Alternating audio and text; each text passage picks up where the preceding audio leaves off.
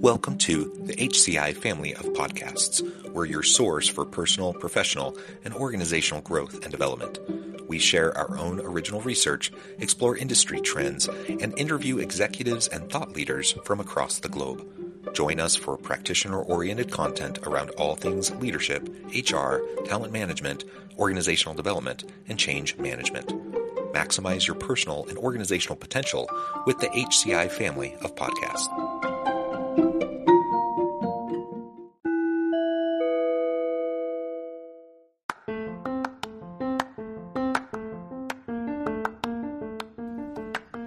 Welcome to the podcast. In this episode, I talk with Olivia Pedersen about using sustainable design, human-centered design, and systems thinking to respond to the climate crisis.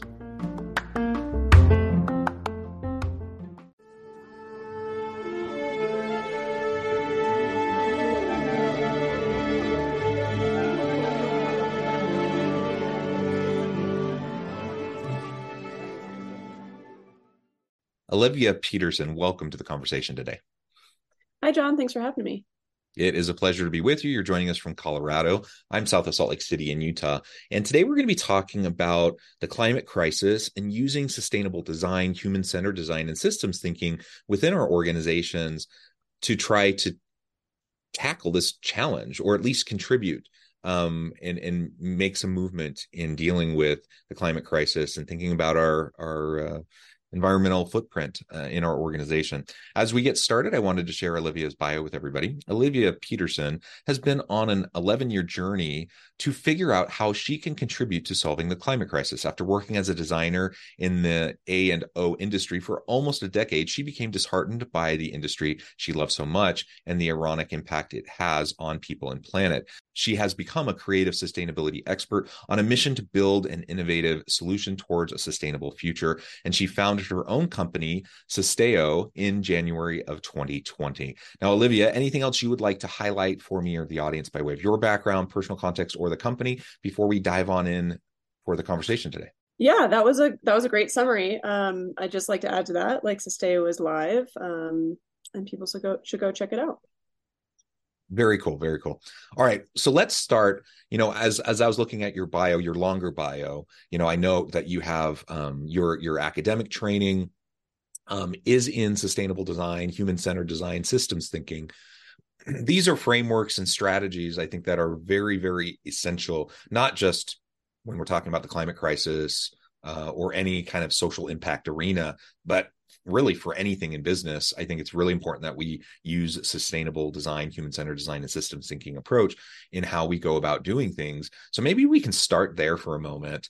You have a lot of experience, a lot of background in these areas. Can you describe for me and the audience a little bit about what you mean by sustainable design, human-centered design, and systems thinking, and why is it important as we're trying to tackle the most complex and challenging issues in the world, such as the climate crisis?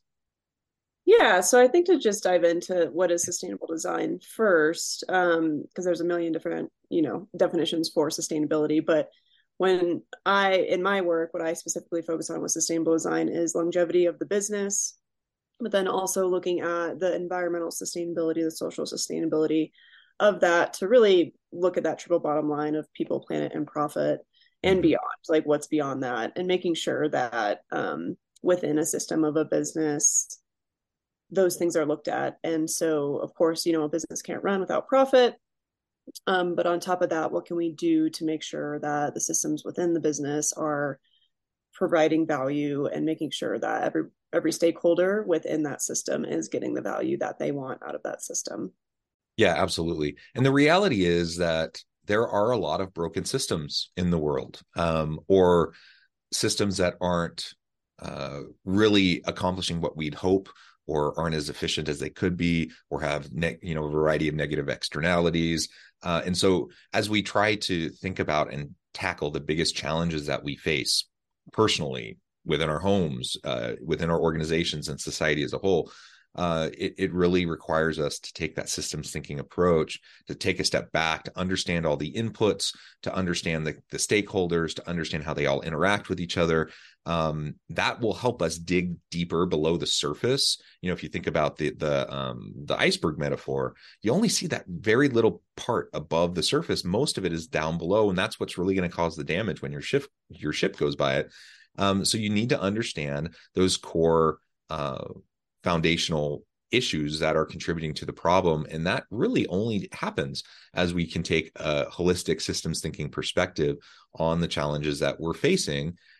Building upon that, then, before we ever even get to the point of thinking about solutions, we need to really firmly understand the root causes of the problems. And then once we understand that better, then using sustainable design and human-centered design, we can create potential solutions that are actually not going to continue to contribute to the problem or have these negative unintended consequences, but are much more likely to be something that can contribute and allow us to make the type of impact that we really intend. I do think that most people have good intentions. I think most organizations have good intentions. I think we want to do right by others and we want to do right for the planet, generally speaking, but we don't know how to do it. And oftentimes we chase the wrong thing. We play whack-a-mole. We end up creating unsustainable systems or products or services that actually aren't addressing the root causes, and we end up chasing our tail, right? Yeah, there's definitely a lot going on there because it's hard. We don't know what we don't know. So Yeah. that's what I think systems thinking does a really good job of, is helping us start to map out what could be the potential outcomes. What are we not thinking about? Who are all the stakeholders?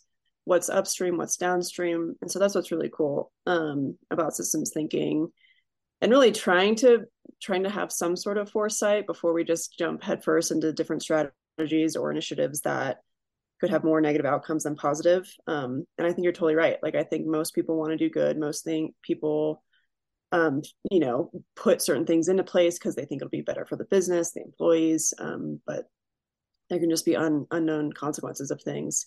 And I think that's a really good example of that right now. Is what's going on is this, ebb and flow effect of, the Industrial Revolution really exploded everything. We need to be bigger, faster, more globally, et cetera.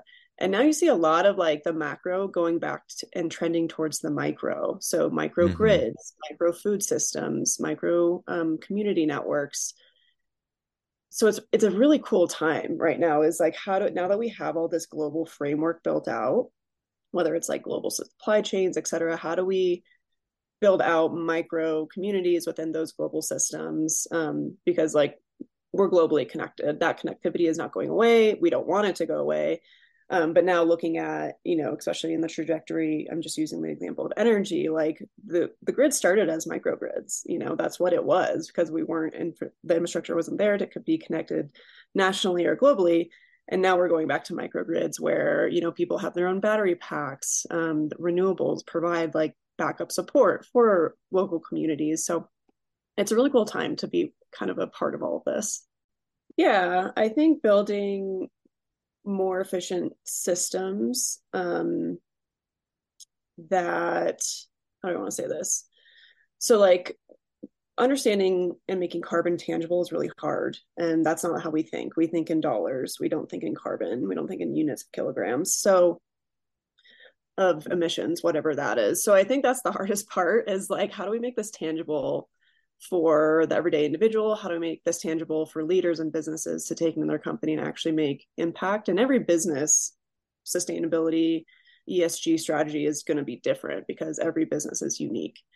And that's kind of like a beauty of, every unique business has their own unique challenges. So if you're a clothing business, you'll probably want to focus on your supply chains first, getting down those emissions and those areas. But what's cool about carbon is, inherently, if you make systems more efficient, but the tricky part there is not overlooking human capital and the externalized costs of making things more efficient. So that's part of the systems thinking, is you got to map out the whole issue and know what the root cause is, not the symptoms. But with efficiency follows carbon reductions. So if you get better at logistics, but get better at returns, making sure that there's less returns or that packages are being shipped more efficiently. And if you were a marketplace business, for example, what I'm trying to say is it's really hard because it's very unique to each company. And there's a lot of great tools out there that are helping businesses framework their carbon accounting. Um, and so to each business, this is again where micro really helps dig into the micro nuances of your business. If you're a food business, you'll want to look at sustainable agriculture and dive into soil health and look at, the top of the system and the bottom of the system.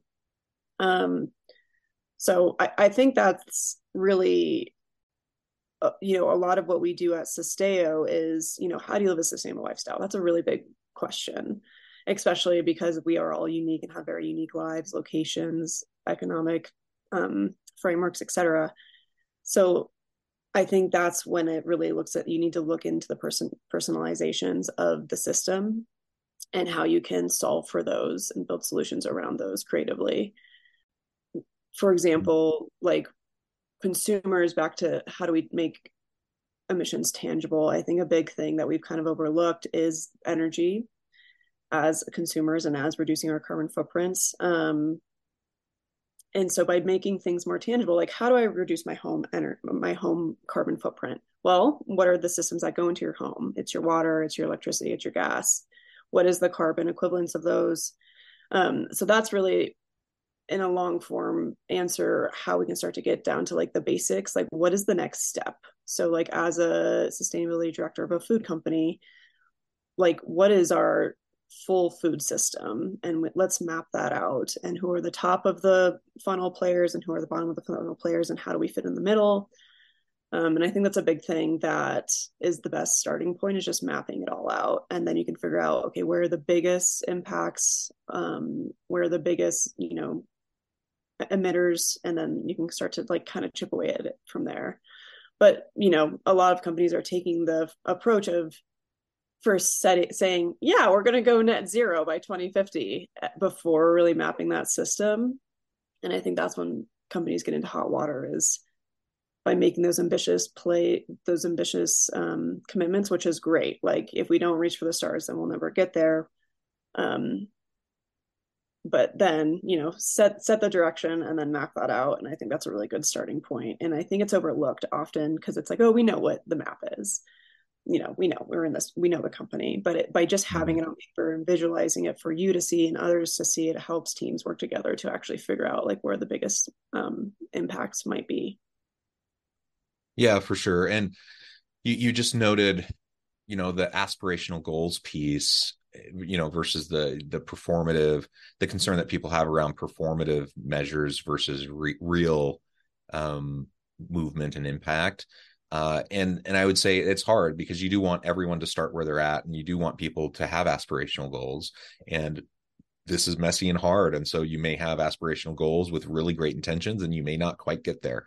So I guess I would just say, shoot for the stars, also have some level of realism, and then also make sure that you are putting in place systems, processes, mechanisms to help you actually reach towards achieving those goals. If not, it is just performative. You're not actually going to do anything. People see through it. It not only is not motivating to customers and to people within your organization, but it actually will erode trust and it'll have a negative impact. So we do have to manage that and balance that. But I do want people to have ambitious goals and aspirational goals, but let's also be realistic, and let's also make sure that we're doing the simple things we need to be doing every day to make the type of impact we're hoping to have. Yeah, and I think there's a lot of humility that goes into it, and just the same way businesses lay out their OKRs every quarter, that's what you should do with your sustainability, plan as well. And a lot of the times what happens with OKRs is you set a goal and then they evolve and they shift. And I think businesses actually having a strong grasp on how their, sustainability initiatives shifted, how they grew, where they fell short. I think being very transparent and humble about those is really cool, because I think our customers will see that progress being made. And sometimes you overshoot your goals, sometimes you're way under, but I think it's all about the learning journey there, and actually learning from mistakes, or learning from the accomplishments that really helps us get there faster. That just that humility and Hmm. the actual quantification, the mapping out of the OKRs or the milestones that have been reached. Yeah. Yeah. So I'm wondering what you think in terms of kind of this balance between organizations taking a really important lead role on climate awareness, carbon neutrality, making a difference, for the planet versus individuals and individual level responsibilities. And what's the overlap there? Like what Yeah. how do the responsibilities of organizations also feed into those responsibilities of individuals, and how can they be mutually reinforcing? Yeah, I think especially just from starting, like by digging into this, starting with my master's work and then starting the company in 2020, just the fluency of what are greenhouse gases, carbon emissions, how does the general public understand them and interact with them? Like just the change and evolution of growth there from 2020 till now has been massive. And I think that's my point is that, corporations are human systems that have been treated like non-human systems since the Industrial Revolution. And at Sisteo, we focus on educating the consumer and how to live a more sustainable lifestyle so that they can take those frameworks, understand how the carbon cycle works in their own personal lives, so that they can have a greater understanding of these tools and frameworks that they can then go take into their work environment, their daily choices within their companies. I think there's really a lot to be a lot of social science is a lot of what we do. Mm-hmm. But a lot of weight, we emphasize a lot of weight into that social aspect of this, of understanding how a kilogram of emissions or a ton of emissions fits into your carbon cycle as a individual. And then, it's a very, it's much smaller. So we're talking, anywhere from like 7 to, 20 tons, depending on who you are in the US, at least. That's where I'll draw the boundary just for our conversation. But being able to think about those building blocks in small units, I think is a much better way to then make this more tangible when you get into a corporation and you're looking at millions of tons of emissions and how do we manage those and balance the carbon cycle within this company. So I think there's just a lot of parallel learnings, the same way that you learn other fundamental areas of your lifestyle that you then take into other areas of your work. We talk a lot about carbon footprint, and offsets and all of these sorts of things, and it can become confusing and people can become a bit disillusioned by all of it. And I think of all the celebrities who talk a good game and then they go fly around in their private jets, and so it seems hypocritical and people are like, does it really matter? My family, we drive electric cars and we have solar panels, and so on the one hand we're feeling good about what we're doing, on the other hand we realize there are other challenges associated with solar power and some of those things. So it's not like an easy simple thing. What would you say are the most important things for us to be focusing on in terms of carbon footprint in particular, both from the corporation standpoint and individuals? How can companies be doing better? How can individuals be doing better? What shared responsibility do we have there? You spoke to it a little bit, but maybe we can flesh that out a bit more. Again, it really depends on who you are and how you live. But to your point of the more affluent people, the people who make bigger salaries, the people that have the agency to choose, I think those people, sounds like, you and I fall into this category, are the people that have the time and the bandwidth to make it happen. So, again, this is a conversation that has just crossed my mind the other day, so it's top of mind. But for example, energy rebates usually have a salary cap on them, so it can serve lower income folks, which I think is amazing. Like, I understand the frameworks behind that. However, people who have the biggest carbon footprints are the folks that don't meet those energy rebate salary caps. And it's like, okay, well, Mm-hmm, those are the mm-hmm. people that have the time and space and excess money to think about these things, and they have the bigger footprints. So again, it just goes back to, this is a really hard issue and there's not one solution. I think that's where we get tunnel vision a lot of the times. It's like, oh, well, you're focusing on the consumer, but it's about the business. And it's like, there's going to need to be millions of solutions to Yeah, fix that's a good this point. big problem that we've created. Um, and so it's almost like figure out what you want to bang your head against the wall on for the next years and stay with that. Because if you try to fix it all, you just can't. Like you'll just go into a wormhole of depression more or less. And that was the journey with Susteo. Like I was like, cool, we're going to Yeah. build a business on how to live a more sustainable lifestyle. And then I spent a thesis research worth and even a couple of years in the first early years of Susteo being like, cool, how do we do that? Like this is a big problem to wrap our arms around just looking at the consumer footprint. And we're only talking about, 7 to 20 tons per consumer, but you times that by, 330 million, that adds up really quickly. And so, I started to really categorize out the different pillars of our lifestyle, and you got your food footprint, your transportation footprint, your clothing footprint, your consumption footprint otherwise, and your energy footprint.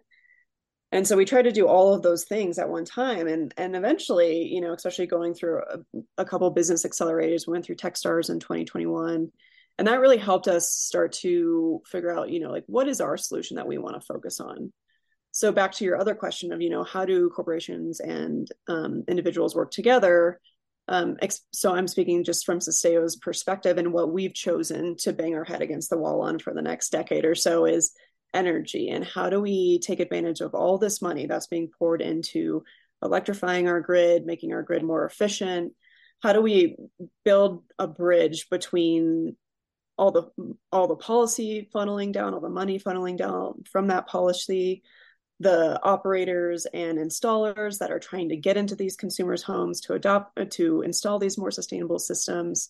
How do we be a bridge for those two stakeholders to help the consumer electrify, make their house more efficient, et cetera?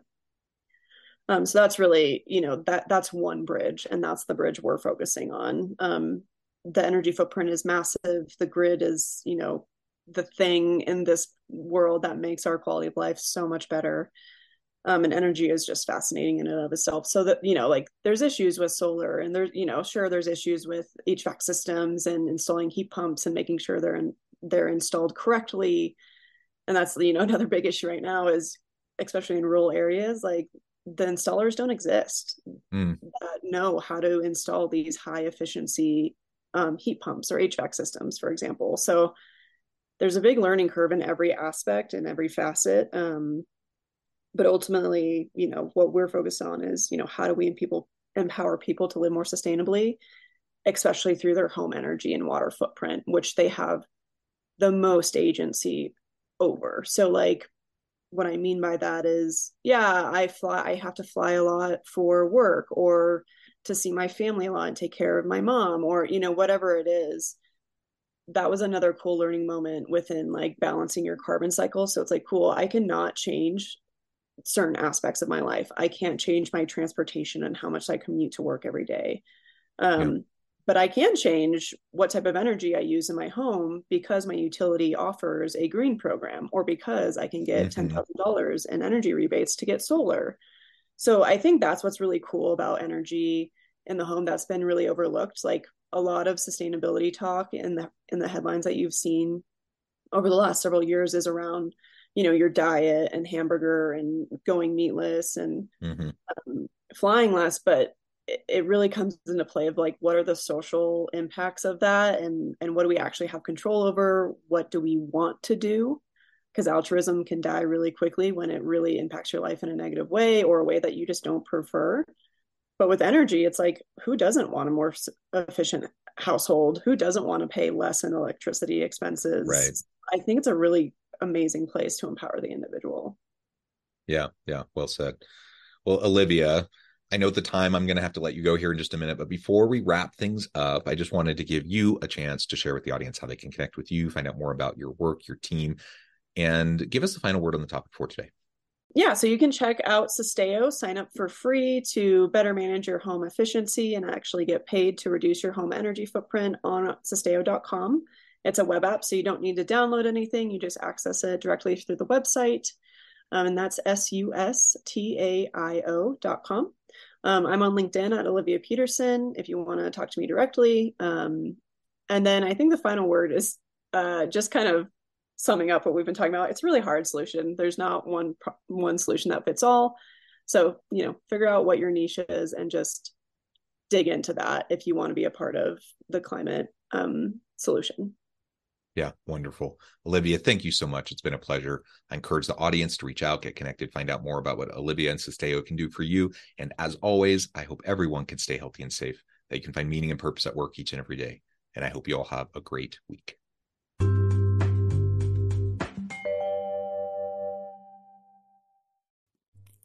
Thanks again for joining us for this episode of the Human Capital Innovations Podcast. I hope you stay healthy and safe and that you have a great week.